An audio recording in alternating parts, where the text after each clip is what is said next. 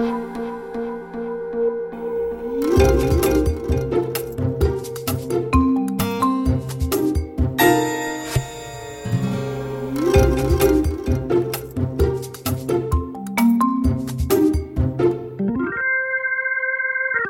to Managing Marketing, a weekly podcast where we discuss the issues and opportunities facing marketing, media and advertising with industry thought leaders and practitioners. Today I'm sitting down with Olly Taylor, Chief Strategy Officer at Host Havas Australia. Welcome, Olly. Thank you very much. Thank you for having me.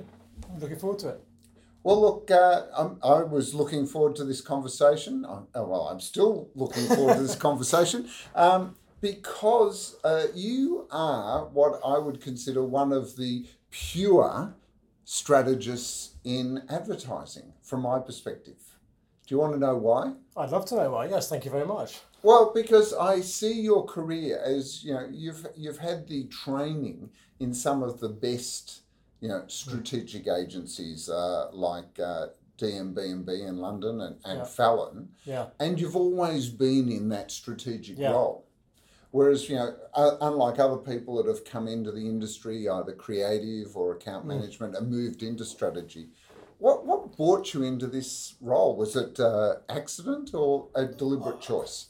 I think it was partly accident, but I realised when I got it that it was the job I'd always wanted.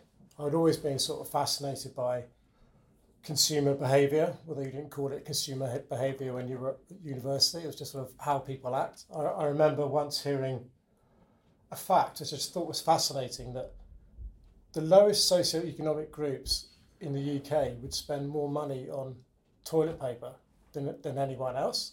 And I sort of couldn't understand why. And then you sort of realise that consumer behaviour is sort of fascinating.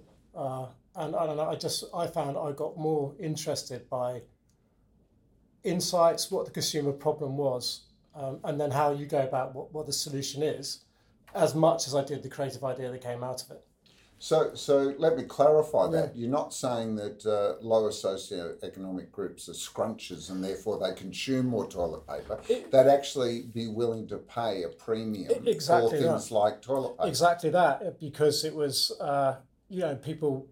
There's a human need to want to, have the best way you can. And in certain instances, people were making decisions about where they could spend high stuff. And I just thought, on the surface, that's really weird. But when you look into it, it's classic human behaviour, whether you're buying a Bentley because you've got inexhaustible amounts of money, or you're buying premium loo roll. And I just thought this was, wow, what a weird job. That's really touched me, because my mother came from very humble beginnings, and we always grew up with Cousins Imperial Leather shampoo, because for her, she said, this is my way of treating myself, and all the advertising spoke to it, this family in a jet going off on their holidays while they're sitting in a bath, this was the ultimate in indulgence and luxury. Yeah, I mean, I think there was a whole very famous campaign in the UK, like Blue Velvet, Hyacinth Bouquet, was entirely about premium loo roll. And I think that I find that some of the psychology behind it, I still find it fascinating. And I think, as the industry changes, when I first started, I think strategic planning was, what's the insight and the brief for a 30-second TV ad? And I still found that fascinating. Then it moved into, and I was always drawn by the fact that the solution the problem shouldn't dictate what the creative solution was, which led me to Fallon, which was more like that, but it was very high quality of creative output, and planning was extremely well respected there, because they could see that it would help get to a better creative output. And that led to Host, which was a call out of the blue from Anthony, which the whole model of Host, which was, what's the problem and therefore what's the strategy? And if you have a series of creative partners that all have a different skill set, you can adequately choose what is the best solution, as opposed to going, the solution is advertising, and now let's work out how we best use it. And I think that put the planner in quite a privileged position, and you put you at the centre of it. And whilst I've been in Australia for 17 years, professionally I've always been extremely happy in that role. And I think that the industry, as you would know, moves on every few years. And I still think the application of strategy and making complex stuff simple, all the things that good planners do, is universal. And it doesn't, I don't have any, maybe I'm unambitious, I don't think I am, but I still find it fascinating. Well, I mean, human beings are very they are fascinating purely by our nature, and all that behavioural economics studies, which, like Dan Ariely, predictably irrational, the fact that human beings often act in quite irrational ways. But the interesting fact is that it becomes quite predictable when you study that behaviour, isn't it? Yeah, and even when you read books like Sapien and stuff, you're seeing a lot of these behaviours are completely hardwired. And again, some of the irrationality of it is that you've got behaviours that are hardwired from an evolutionary perspective over thousands of years, and then the world's changing decade by decade. And I wonder whether some of our behaviour hasn't understandably caught up with a rapidly changing environment. But yeah, I think humans are always a huge source of interest, right? So it's interesting, isn't it, that the UK is in many ways seen as the sort of source of modern planning for advertising and marketing, isn't it? Because it became, especially in the 60s, 70s, it became the place to learn the trade, I guess. What for you were the lessons that you carry with you, when you came to Australia and in the last 17 years while you've been working here?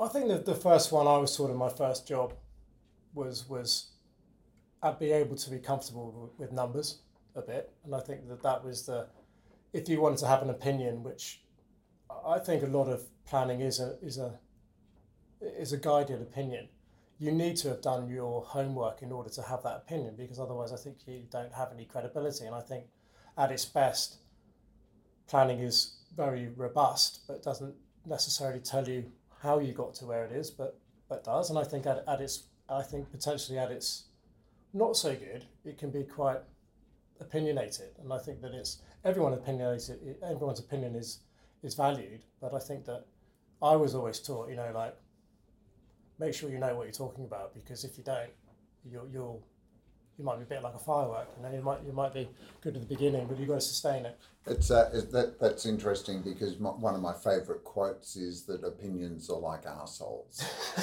Everyone has one, and in fact that if all you've got is an opinion, then you said quite generously or charitably that every opinion's valued. But I think that in a world where everyone has an opinion and is happy to shout it from the rooftops, the ones that really stand out are the ones that are there, supported with either data or facts or incontrovertible observation that people take as a fundamental truth. I think the other big one was that you have to be interested in creativity. If you're interested in strategy just for strategy's sake, there are other places where you can apply that. And I think for me it was always, and I think I saw it and liked it quite quickly, that sort of to be fluent in creative ideas is the output that is required. You're using strategy to get to better ideas rather than strategy for strategy's sake. And I know these things are well known, but I think quite often you can get lost in the sort of strategy for the sake of it. And I think that's a problem with many strategies, I sort of feel. And to a degree, the industry of brand strategy, it gets in its own way sometimes. I think it overcomplicates it. It sort of has TM'd process about it. And I think the idea of strategy is, where are you and why are you there? And simply, where do you want to go to? But I think what people often miss is that should be 10% of the process. The 90% should be, how are you going to get there? And how are you making decisions that allow you to get there? And I think quite often everyone goes, we've got it. The brand vision is X. And you sort of go, well, that's, in my mind, I think that's the beginning. Sounds like the J. Walter Thompson planning cycle. Where are we now? Why are we there? Where do we want to be? How do we get there? And then the one I always liked was, and how will we know when we get there? What will fundamentally be changed and measurable to tell us that we've actually arrived? But I think that people have different names and different processes. That is still at the heart of any strategy. And I think that what's interesting is in times like we are now, when the last 6 months, 3 or 4 months has been faced by a whole change in context. And whether people know it or not, they are going through that process about where are we, what's changed, where might we want to be. But I think, interestingly, they're doing it much more intuitively and much quicker. And I think that people might come out of these times with a renewed understanding of the benefit of having a strategy, because you've either been forced to have one, you've realised that the one you have got isn't working, so you've got to change quickly. I think it also allows you to go, I never really liked that strategy, let's have a new one. When I think often... I think it's called pivoting. Okay, sorry, pivoting. Isn't that the word du jour? Let's pivot on this one, which means completely change direction. And we talk about it at Host Havas. You can put more things on the bonfire. I think at times like this, you go, I think quite often the strategy is incremental, isn't it? It's what did we do last year and how are we going to do a bit more or a bit less of it? And as you say, call it pivoting, call it disruption. A radical change in the context allows you to change. And I think people get energized by that. And I think that it works for not just your leadership team, but everyone in your company. And people want to move quickly. And I think it allows you to get to what you think is the intuitive right answer rather than having to spend months dressing it up, I suppose. It is an interesting observation that as an industry, we're obsessed with strategy. And I'd say that from the perspective alone of the fact that there's so many of them within the same organisations. I mean, we often deal with people that have a marketing strategy, a comms strategy, a media strategy, a social media strategy, an experiential, And when you look at these strategies, they seem to be totally disconnected. I mean, what's the obsession with strategy and how many would you recommend having? Well, two things. I think the obsession with strategy may be, yes, it's the right thing to think about what you're doing. Of course it is, I suppose. But I think perhaps people feel more comfortable in talking about strategy than they do about creative ideas, which by their nature I think sometimes are harder to analyse, whether it's right or wrong. I think some people are naturally more comfortable in that grey. I think a strategy gives everybody a safer framework to discuss stuff. What was the second part of that question? And how many should you have? I mean, I've seen organisations where you could pull out as many different strategy documents as they have specialist agencies. Yes, I agree. I mean, and all of them are going in slightly different directions. I mean, so Olly, my fundamental problem is that a lot of them to me feel like sales documents, because I have yet to meet a social media strategist who was not recommending social media. Yes, I do agree with you, and I'm not sure that I think that's a good observation. I'm not necessarily sure that people are doing it deliberately or doing it in a sort accidentally. Well, I just think that you end up going. Social media is a really important growing task. If you're in a modern PR agency, you've got to understand it. And so to understand the strategy, you need to hire someone who is by nature interested and quite dedicated to that field. Then you get into that field and then you can't necessarily get out of that or start to talk about something else because the conversation you're having is about social media. I totally agree with you. In the department that we have, we end up having a one way of teaching, planning. Everyone I hire tends to come with what I call a specialist skill. So we've got people who've come from media and communications agencies, we've got people who come from PR agency, people with a research background, and then they can understand and learn from each other. But ultimately, the idea is to go, we're going to give a media neutral problem. A media neutral solution to a problem, as I think most people would agree is the right thing to do. I think it's harder to do it unless you have a more general, broader approach to it. And I think there's more similarity to strategy than there is difference in specialism. And I think there's sometimes perhaps a degree of trying to elevate one channel over the other. And I think it sort of depends from where you're looking at it, which one you might think is more important. But I would agree. I think there can be an over specialization, and I think there needs to be probably it's helpful when you have a universal view of what strategy is and branding. Like at Havas, we sort of think about meaningful brands, and it sort of comes from the observation that people don't care about brands as much as we do. So which I think is fairly sensible. It's fairly sensible, and if you care that you people care less, I think it gives you a start point to go, well, really, does a consumer care about this? And then I don't know whether it matters whether you're in social or whether you're in radio. I mean, I'm not sure that it shouldn't make as much difference.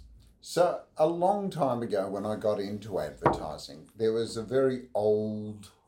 Yeah, they were old then, so they must be ancient now. I won't name who they are. And they said to me, people talk about strategy and planning, but the two are actually quite different. For them, they said strategy is there's either a problem or opportunity, and it is the way I'm going to take the resources at hand to best achieve the objective. Planning is then actually putting together the plan of how I'm implementing the strategy. And they're quite differentiated between strategy and planning, whereas a lot of people use it as if they're synonyms, don't they? I think, you know what, in my career, I've never heard it described like that, and I will be taking that because I think it's a really good description of it, because I do find that they're interchangeable. And I think that I've always thought the strategy is a little bit what is the big order, and I've always thought planning is a bit more, just in the way I've grown up, applied to creative planning. I think strategy can be a business strategy. Planning, I think, is more crazy. But I like your description. Well, they were saying that any sort of strategy has a planning component, because once you've answered the questions that you raised, the planning cycle. Where are we? Why are we there? Where do we want to be? And how do we get there? That's one thing for either the product, service or brand or the business.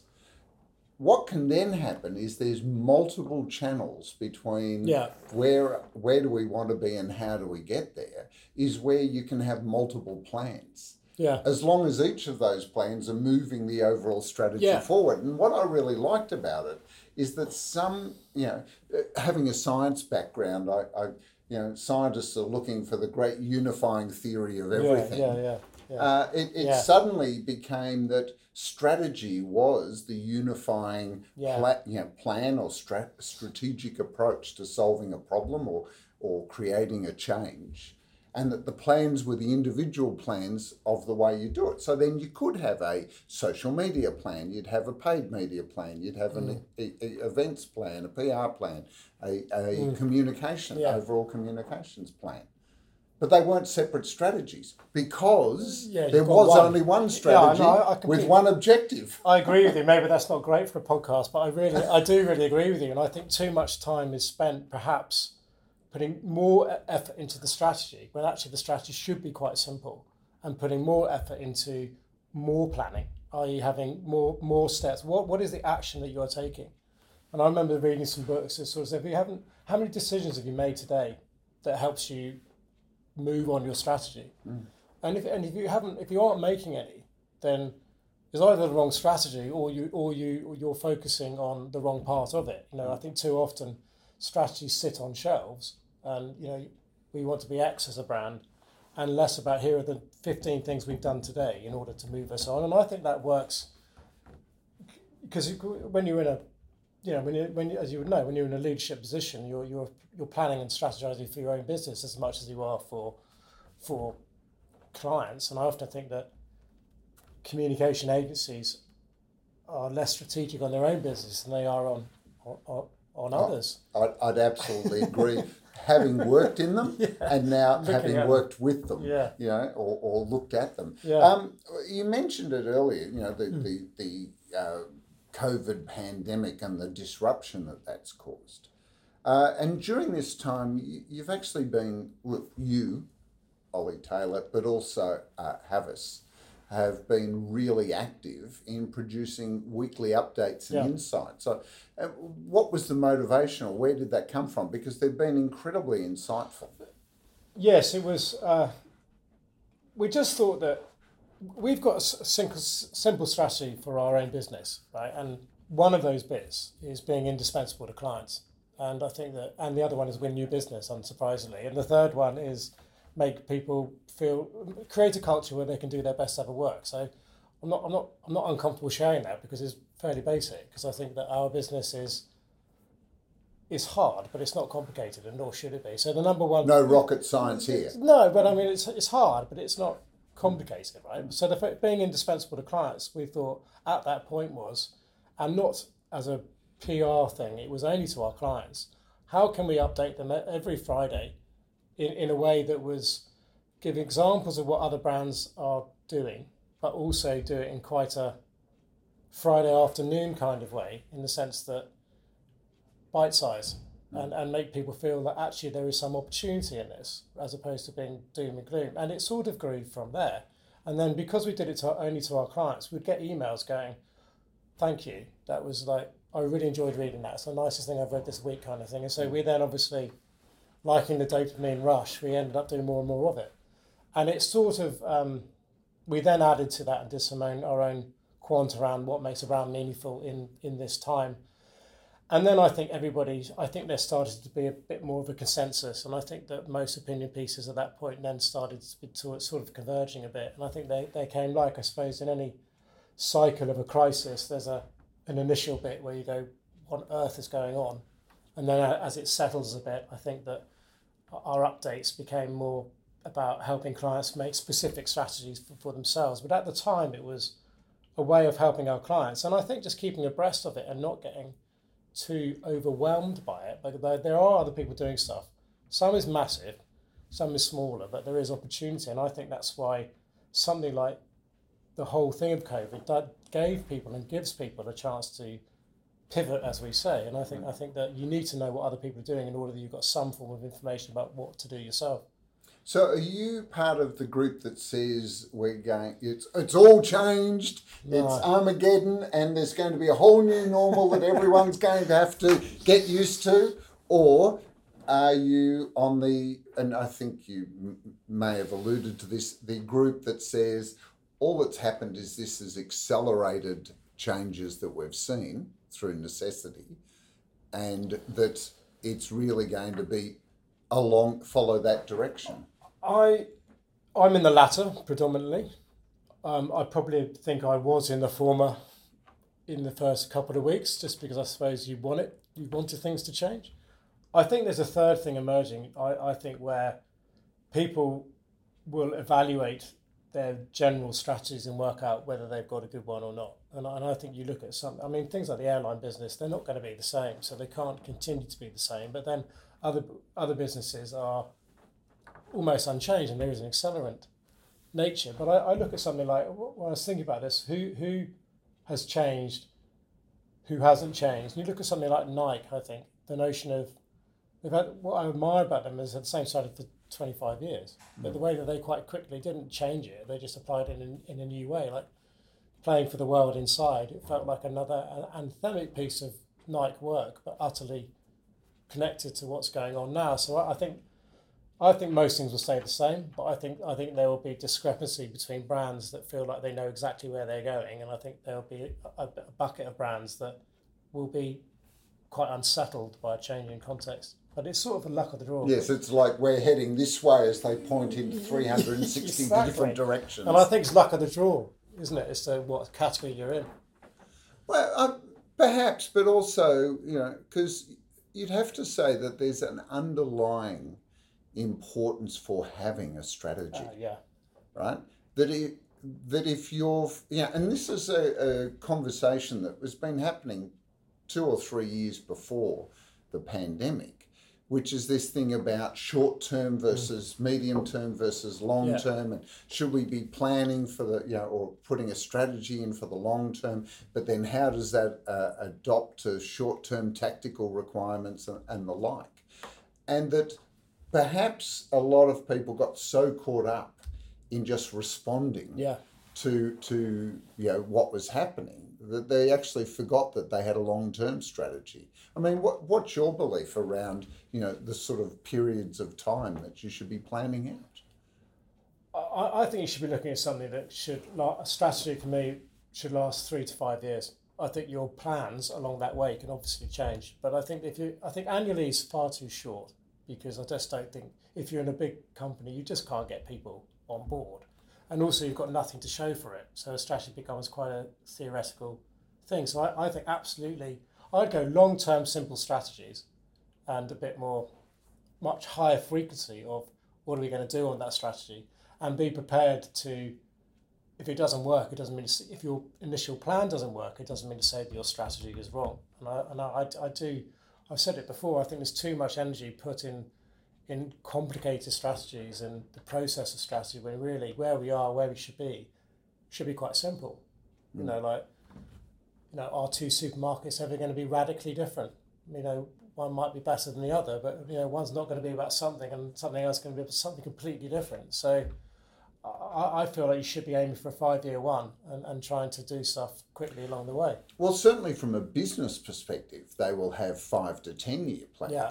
So marketing should be aligned to those same objectives, shouldn't they? Yeah, and I also think that we get bored of marketing ideas and creative ideas way before the public do.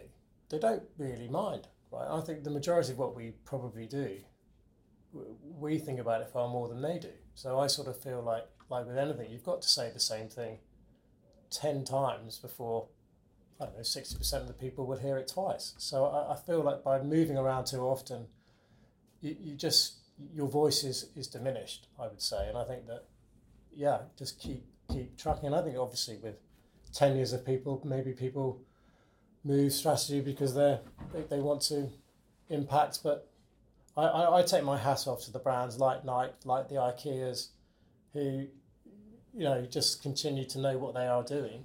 But also the UK was brilliant at that. Carling Black Label. Carlsberg. Yeah, Carlsberg, Hamlet Cigars. Absolutely. All of these classics that had campaigns that just went on and on and on for years and years and years, and built, we're sitting here as, well, I'll say one old man, but, recounting advertising that was charming. Yeah. It left a indelible impression. It was memorable. And it created brand equity that 30 years later, 40 years later, we still own. We still carry it around. I just don't understand why we moved away from it. All the evidence would tell you, all the IPA work, the field work, all is telling you that long term is better. And yes, of course, you need to have tactical stuff around it.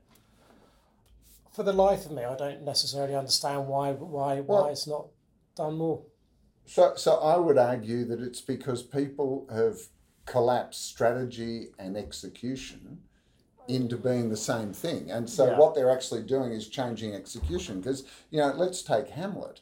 That was a campaign of, I think it was about 20 different ads, all on the same strategy, but all brilliantly executed in different perspectives over time, You mentioned Nike and IKEA. They're constantly true to their strategy, but the execution always is refreshed or different. I do think the world's more complicated though. I think Hamlet had an advertising strategy, a consistent advertising strategy, TV strategy, whereas I think Nike has got a consistent understanding of its brand more than its communication, whether that's sponsorship or whether that's what stance it takes in political matters. So I think the world is more complex, and I think perhaps the brands might have to do many different things that they find it harder to be consistent. But I'm not sure that I would let brands off the hook like that. I think you can have a consistency. So I think the complexity is now just the number of pallets that you can execute across. Because Hamlet was TV. Nike is the same strategy across everything from sponsorship to advertising to product development to store design. It's just more. It's more about planning than it is about strategy. It's more about applying the strategy to each of those, and every day there's new ways. We've got TikTok now, and so it's not about having a strategy for TikTok. No, it's about how to take the strategy and make that work in TikTok And if it doesn't work in TikTok, then maybe TikTok is not right. the environment.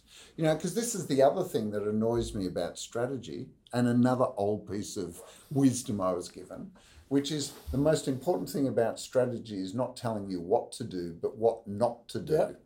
And I just feel that too many brands are trying to do everything when they don't have the resources to do everything. I agree with you. I do agree. And I think perhaps when you talk about the heyday of in the UK, I mean, I can talk about the UK because it's closer to home, but I think brand owners and agencies were much more aligned on what good looked like at that point. I think now there are perhaps not agendas. That sounds like there are different points of view.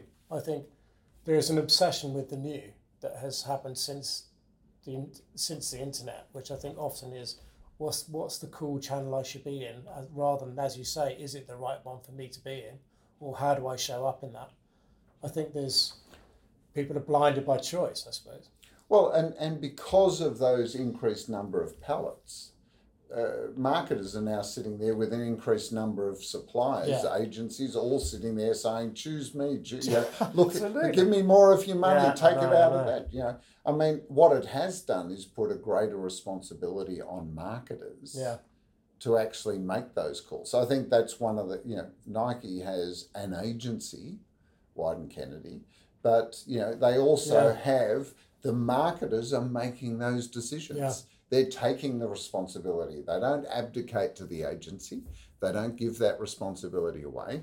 They go of all these things because the agency's not sitting there going, oh, you should sponsor this event or sponsor this player. That's made by the business. That's made by as a marketing decision. But I wonder whether it's not necessarily how good your strategy is, but how good your decision making is that maybe determines successful execution of said strategy. I mean, I'm not sure that. But doesn't the strategy become the framework for those decisions? I mean, it's either in or out of strategy. Yeah, absolutely. It's either on strategy or it's not on strategy. No, I totally agree. But I think that the successful building of a framework, is one of the best things strategy can do. But you see frameworks that are written down that they look like a sort of electrical circuit board. You sort of go, I don't know where like decision trees. Yeah, yes, no. But I remember, I don't know, because I watched it the other day and I thought it was fascinating. It's called The War Room. It was about Clinton's election versus Bush in '92, and that guy James Carville. But that's where that phrase came in all the decision making that's going on in the campaign room, by hour with a changing environment. Now you have those three things written up: this economy's stupid, more change rather than less of it, and don't forget the healthcare. And that was a framework which I think you don't need a degree to understand that, and you can apply it as you see fit when a decision comes across your table. And I think that's for me, strategy. It becomes colloquial. I remember hearing somewhere that KFC had a pride in the fried, right? And I sort of think that's a really good. It's not an end line, but it's a really good understanding. We know what we are, and this is what we do. We're not going to try and go down the quinoa route. We're going to go, be proud about what we do, and I think it helps you decide. And you mentioned this earlier, which is great strategy is about taking the complex and reducing it to the simple. Yeah. So if you could reduce all of the complexity of all of the things you must consider down to pride in the fried, I think or 3 talking points or whatever, then you'd have to say that's the ultimate in good strategy. And that's what we've always, Fallon taught me that. Like, I don't think, sometimes I think planning can often try and make it more complex than it need be. And you asked me right at the beginning, what have I learned? I think a long way is that you can be confident in actually saying less or writing less and going, the strategy is this. And what you can say in 2 charts is as useful as what you can say in 30. Isn't it funny? Because, everyone says management consultants will always present no more than 6. But you try getting out of an agency presentation without 60 charts. Yeah, I agree.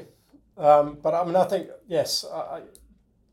And look, a lot of those are actually planning. Yeah. Its implementation, the strategy could be done in 2 or 3 charts. Yeah, and I think I still, I go back to it, strategy is a way of a framework of agencies and marketeers getting better marketing and straight creative work. So it shouldn't dominate. It should make you feel safe. It should make you feel inspired. It should give you a help you make decisions quickly. And I think that's why in a crisis, your strategy is always going to be boiled down to what the major parts of it, whether you like it or not, because certain bits will help you and certain bits won't help you. And a crisis accelerates and stress tests your strategy, doesn't it? Well, I think, we saw in February and March this sort of, hell, what's happened here, which is natural. People were, were all caught off guard. But if you had a strong long-term strategy, then you'd be sitting there with everything coming across your desk going, does it work? Doesn't work. Doesn't work? Doesn't work. I have to cut my budget by 30%? Yeah. Right, now I'm going to just put a matrix in place that goes, everything that isn't important is not going to get done. Yeah, absolutely. These are very simple decision-making exercises, but they require you not to have spent the past 12 months or 2 years just reacting to everything. Absolutely. Because if you're in a mentality of reacting, when that hit, what's your reaction? I'm going to go and bury myself in a cave for the next 12 months and hope it goes away. Yeah, and you haven't got 12 months. No. You really haven't. We always say, don't waste a crisis. I mean, everyone's focused in a crisis, and you can make decisions and a higher volume of them and some wrong ones in an environment that doesn't come around the whole time, right? I'm not wishing further crises on anyone. Well, I mean, I think I love the optimism of advertising, because the people that are already calling it post-COVID should be looking at the numbers globally, because I don't think it's post anything. I think we're right in the middle of this storm. In fact, to use that metaphor, maybe we're in the eye of the hurricane, and it's going to get bad again. Yeah, I mean, yes. I think, who knows? And I think you've got to, anxiety is sort of caused by not being able to control stuff. And I think we've got to be more comfortable living in the grey, which is why I think having simple strategies that you could have different planning to in the next quarter versus this quarter is going to be more helpful than, this is how you solve COVID, because I just don't think that's not realistic, right? Yeah. But I think the industry is always optimistic, because we always get punched down. You've got no choice other than to get back up, right? So the people who are left in it, I think by nature, are quite optimistic about. As long as you're not reduced to one of those punching bags, with the sand in the bottom, and every time you get punched, you go down and you come back up with a big smile printed on your face. Because if anything, I probably get accused of being Chicken Little, going, "Oh, the sky's falling in, the sky's falling in." Yeah. I was going to say, so it's interesting, because I imagine that the last 3 or 4 months have actually been quite challenging, because you're working with clients that are in this state of, what's going to happen? I need some sort of guidance or certainty around what's going to happen, at a time when there is less certainty than there ever was. Yeah, it has been challenging. I think it's been challenging I think over time everyone has realised that you can't simply, however clever people think they are, you can't necessarily plan your way out of it. And I think different things have come to the fore, like the importance of communication. I think the importance of transparency. I think the importance of being, as I said, being quite more comfortable in grey. I think one of the big things that's come out of this is that how brands as businesses treat their staff is becoming much more of a consumer issue. So I sort of feel like we're having conversations with our clients that are sometimes as internal as they are external. And you sort of go, if a category has had to, lay off lots of people, is it the right optics or even the right thing to do to then go and put up a large campaign? So I'm not sure I've had those conversations before. What was an internal decision has nothing to do with the marketing, and I think they're slightly intertwining. Olly Taylor, we've run out of time. It's been terrific. Thanks for making time to coming and having a chat on managing marketing. I loved it. Thank you very much for having me. Before you go, one last question. Of all the brands you've worked on, which is the one that you've been most proud of?